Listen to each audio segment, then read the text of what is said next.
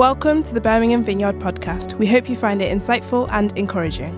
If you want to find out more about us, head to our website, birminghamvineyard.com. Good morning. Good morning. Hi, haven't seen you for a long time. For some of you who don't know me, I'm a Cantonese pastor here, and I just have a visit back to Hong Kong for a month. Last month. Wow, just came back. Glad you're back. Yes, thank you. Thank you for your welcome. Wow. So, have any of you watched the Barbie movie? Yes? Good? Do you like the pink? I do. I watched it a few weeks ago too. It was fascinating to witness numerous Barbies and Kens in the Barbie land. The film features various types of Barbies, including the pregnant Barbie, weird Barbie, and naturally, the stereotypical blonde hair Barbie and Ken. Yeah. They enjoyed party every day and night in the movie and never considered death. However, towards the end of the movie, when the stereotypical Barbie had to decide between staying in the real world or the Barbie land, things that she might need to think seriously. In the real world, she can choose for her own life, and her thoughts would not be affected by her only in the real world. However, death became one of the factors she had to take into account. I'm not going to tell you her choice, so you can watch it and find out. But sometimes we do want to take control of our own life too, don't we? Yeah. We plan for what's best for us based on the world standard, and we also want the best for our children too. Let me share some of you the Hong Kong culture. In Hong Kong, most parents aspire for their children to have impressive profile with numerous certificates to secure admission to a high-quality primary school. We called it winning at the starting point. Right? Yes. Look at the Hong Kong people, parents. So last week, Joe shared with us the message of being a good and humble friend of God. Do you still remember? Yes? Good? We explored how our relationship with God can help us in resisting the lies from the evil one and developing love for one another. So following this message, James now focuses on the business owner to make his next point. Let's take a closer look at what it says. Let's read today's passage, James chapter 4, verse 13 to 17. Now listen, you who say, today or tomorrow we will go to this city or that city, spend a year there, carry on business, and make money. Why? You do not even know what will happen tomorrow. What is your life? You are a mist that appears for a little while and then vanishes. Instead, you ought to say, if it is the Lord's will, we will live and do this or that. As it is, you boast in your arrogant schemes. All such boasting is evil.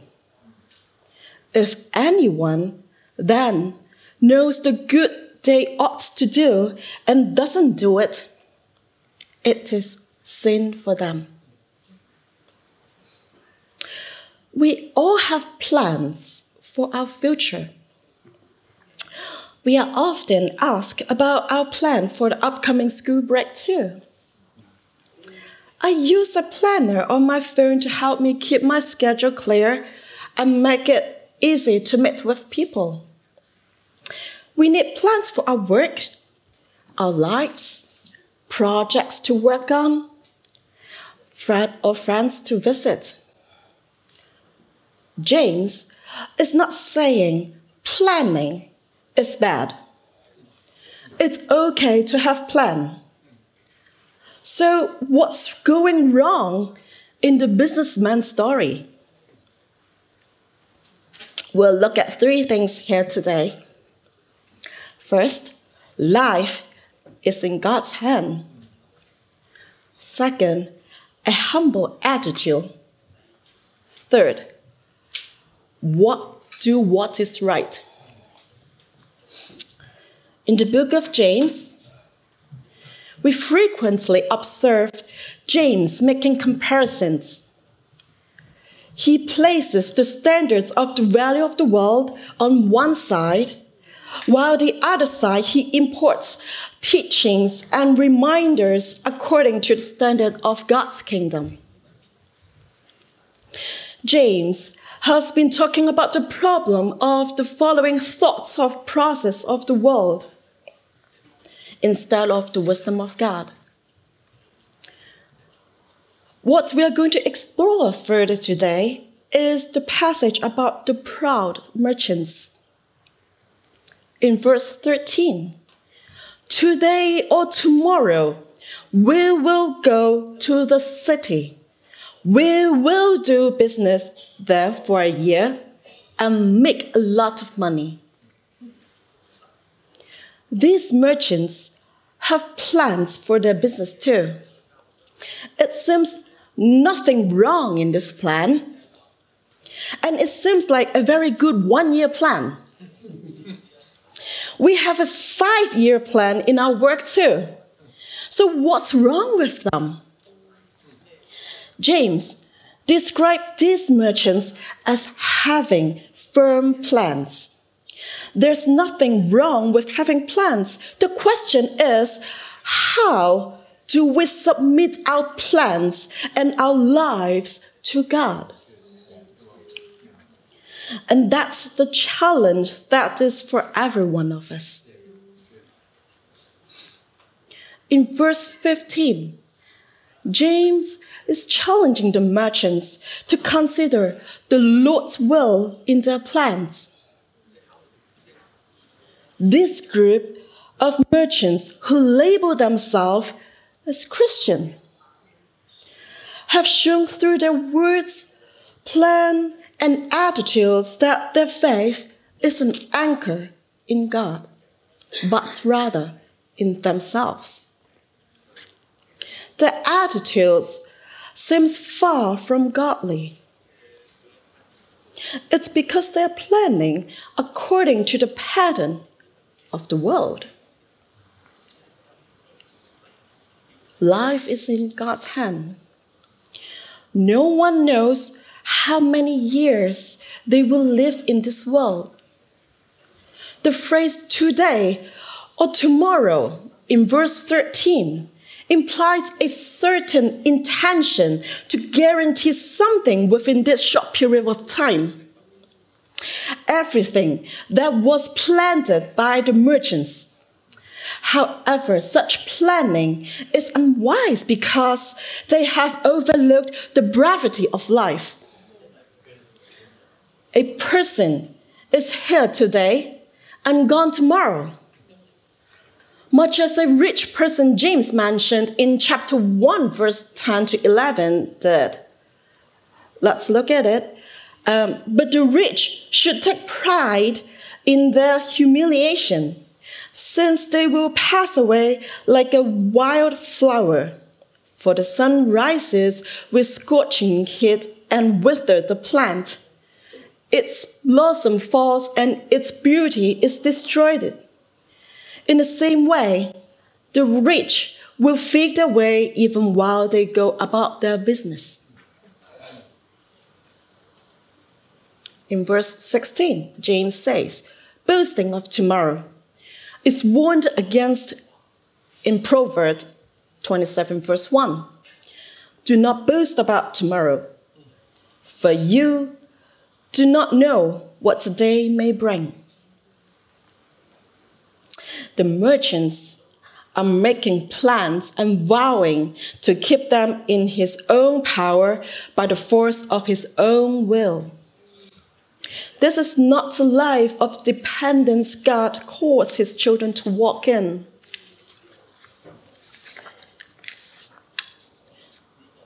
And also in verse 14, the word mist expresses the thought that life is short. Let me ask you a question here. Who knows the name of your great-great-great-grandmother or father? Just turn quickly to and tell the person next to you. Do you know the name? Okay, come back. Okay, thank you for participating. Come back. Okay, unless your great-great-great-grandmother or father was famous in our history textbook, otherwise, most of us, well, some of you, I think you know, but most of us won't know their names and what they have done in their lifetime. I was back to Hong Kong last month. My mom and aunts were discussing about the tomb of my great-grandmother.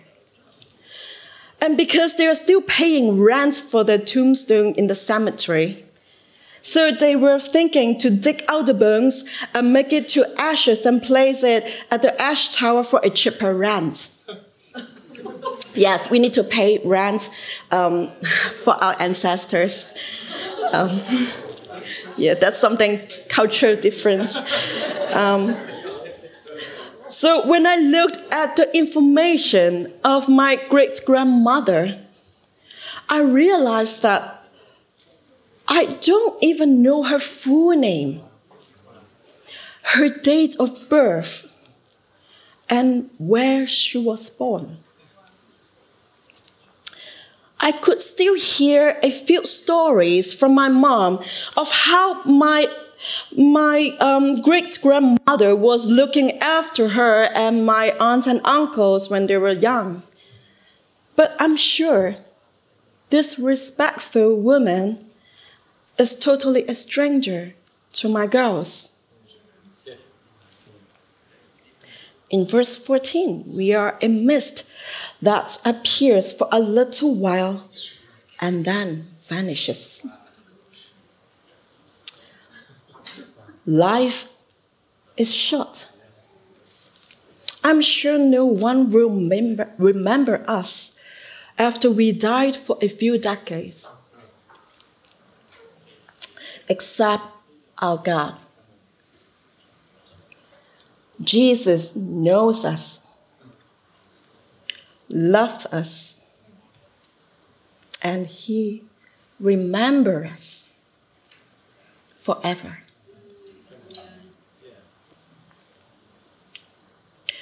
Jesus wants to give us a meaningful life, even our lives are short. In John 10, verse 10, Jesus said, "The thief comes only to steal and kill and destroy. I came that they may have life and have it abundantly." This is what Jesus said. When we invite Jesus into our lives, we will have a meaningful and abundant life. It's because he cares about us, loves us, and He is faithful. He is the God who can't wait to bless us and make our life into fullness. Therefore, the next question is, how do we live up our lives in Him? Humble attitudes. James mentioned that anyone who plans without considering God is mistaken, as no one knows what tomorrow will bring. Accusing the merchants of ignorance is not the central point. Nobody, including the merchants, possesses the ability to foresee the future. Hence, no one can predict what lies ahead. The foolish aspect is the prideful attitude of these Christian merchants who presume that everything will unfold exactly as they have planned it. They believe they have control and have carefully arranged every aspect, even their future. However, who truly holds the future? It's our God. Therefore, the wise approach is humble ourselves before the Lord, recognizing that everything is within His control. I remember Andrew mentioned in his previous sermon that true faith is demonstrated through what? Actions, not mere words. So how can we manifest humility before the Lord to demonstrate our trust? In verse 15, James says, if it is the Lord's will, He is requiring His readers to consider to put God into their plans. They need to live in a trust in God and not a well thought out plan for making money is the only way to face the future. Making money in business is not a problem. However, if the only purpose of business is to make as much as money for oneself, then such plans are wrong-focused. This is the way of the unbelievers do, and this is their standard. To live in trust, we need to acknowledge our limitations as human.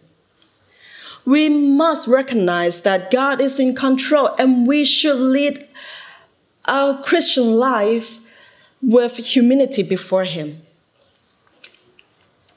This entails understanding that our plans are subject to His will and that we put ourselves within His purpose. James reminds his audience that the plan of life is shaped within the framework of God's will and sovereign control.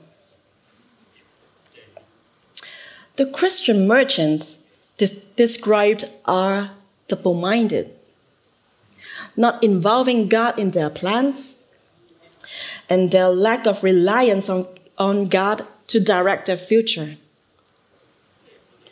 Their lives aren't guided by the Word of God. Although they may appear willing to trust God on the surface, they can't fully commit to following God. Their affection for the values of the world makes them to losing their way easily. James is telling his audience not to be a double-minded Christian. If we don't put God's will in our daily lives and our plans, is it still a real faith? Real faith is demonstrated through actions, not just words.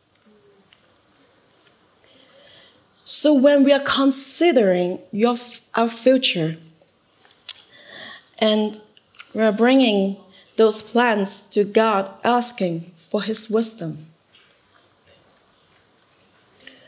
do what is right. In verse 17, James draws his conclusion that to fail to do what we know to be right is sin.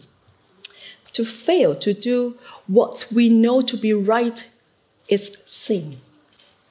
So what's considered right? James mentioned in chapter 2, verse 8, if you really keep your royal law found in Scripture, love your neighbor as yourself, you are doing right. He reminds us to demonstrate love through actions. Doing what is right entails putting ourselves with the Lord's will, inviting God into our plan, and showing it through our deeds. True faith, as Christian practice it, involves a faith expressing itself through love. In Galatians chapter 5, verse 6. Fail to do it, for him it is sin. Means fail to love your neighbor. Action without mercy is not within Jesus' teaching. And that's sin. James mentioned earlier in chapter 2, verse 9, but if you show favoritism, you sin and are convicted by the law as lawbreakers. Therefore, fail to love people and show your favoritism is a lawbreaker. And for him, it is sin. So let's give it a try. Don't you? Yeah? Love the people who are different from us.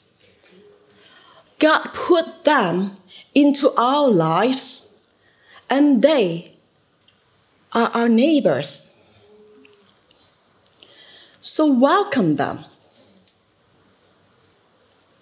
Faith expressing itself through love. Ask God to give you a heart to love them. Ask God to open your eyes to see the beauty of everyone you meet. As we start to come to the end, I would like to share with you the story of my mother-in-law. My family and I returned to Hong Kong in August to visit our family and friends for a month. It brings me great joy to see each of them once again. Our main purpose for the visit was to see my mother-in-law, who was battling cancer. She is a Christian and has embraced her faith for a long time. Despite her illness, she remained remarkably cheerful. Her face lights up with a smile every time I see her. She always joyful, thanking God, following by her giggling laughter. Yeah, that's my mother-in-law. Dealing with cancer hasn't been easy for her. The chemotherapy treatments took a toll on her health. However, she managed to complete the entire course of chemotherapy and is now taking a 2-month break to allow her body to recover. In September, and should be starting now. She is beginning the electrotherapy again. If I were in her shoes, if I were her, I believe I would only see the darkness. Why do I say that? If I were her, because I lost my husband, live alone. I was diagnosed with cancer, experienced a reaction after chemotherapy, developed a fever afterwards. I also lost my ability to enjoy food due to the iron-like taste for everything I eat, and daily vomiting. It really sounds scary to me. But thank God, she isn't like me. She radiates happiness.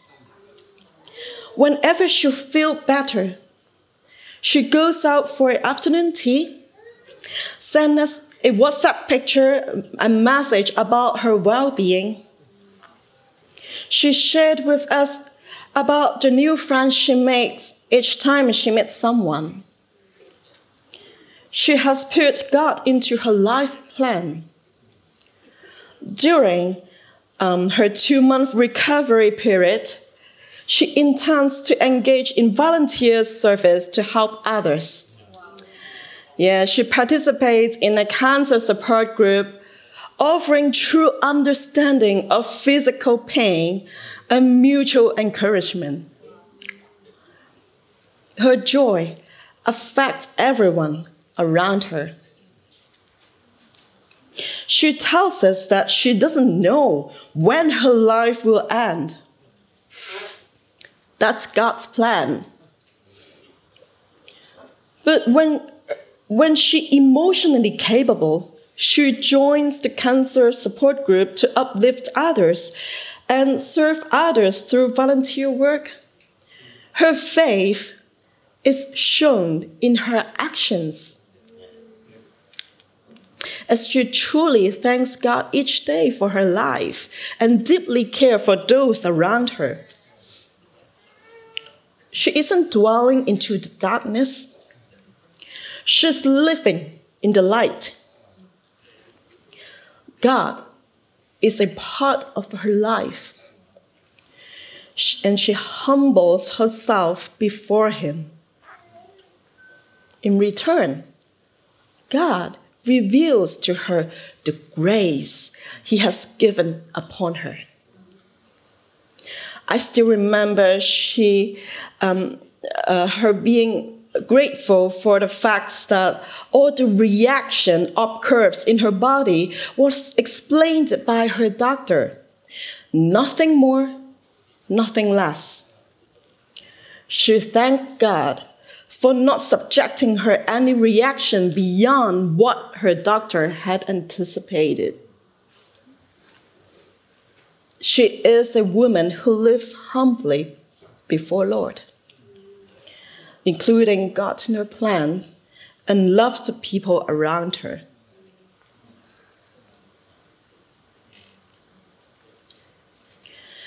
When we come to the conclusion of today, James wants his audience to seek God's plan and follow God's will in their lives, to surrender themselves to Him, ask for His wisdom and trust in Him, to show love and acceptance to those who are different from them.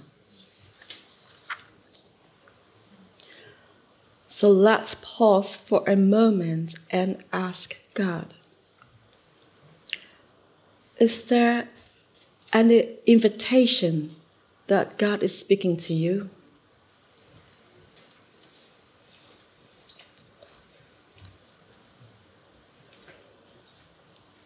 Do we have room for God in our lives?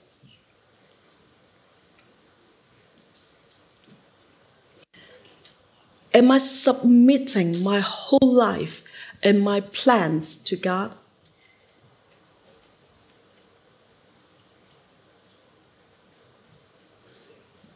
Can we show love, welcome, patience, and acceptance to people and places who are different from us?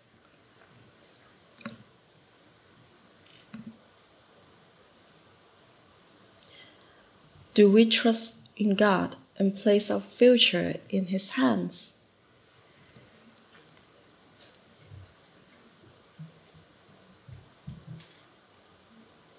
Are our ways of life and thoughts following the values of the world or the values of God's kingdom? We hope you enjoyed the talk and found it helpful. We'd love to welcome you to one of our gatherings. We meet in multiple locations at multiple times on Sundays, as well as in midweek small groups across the city.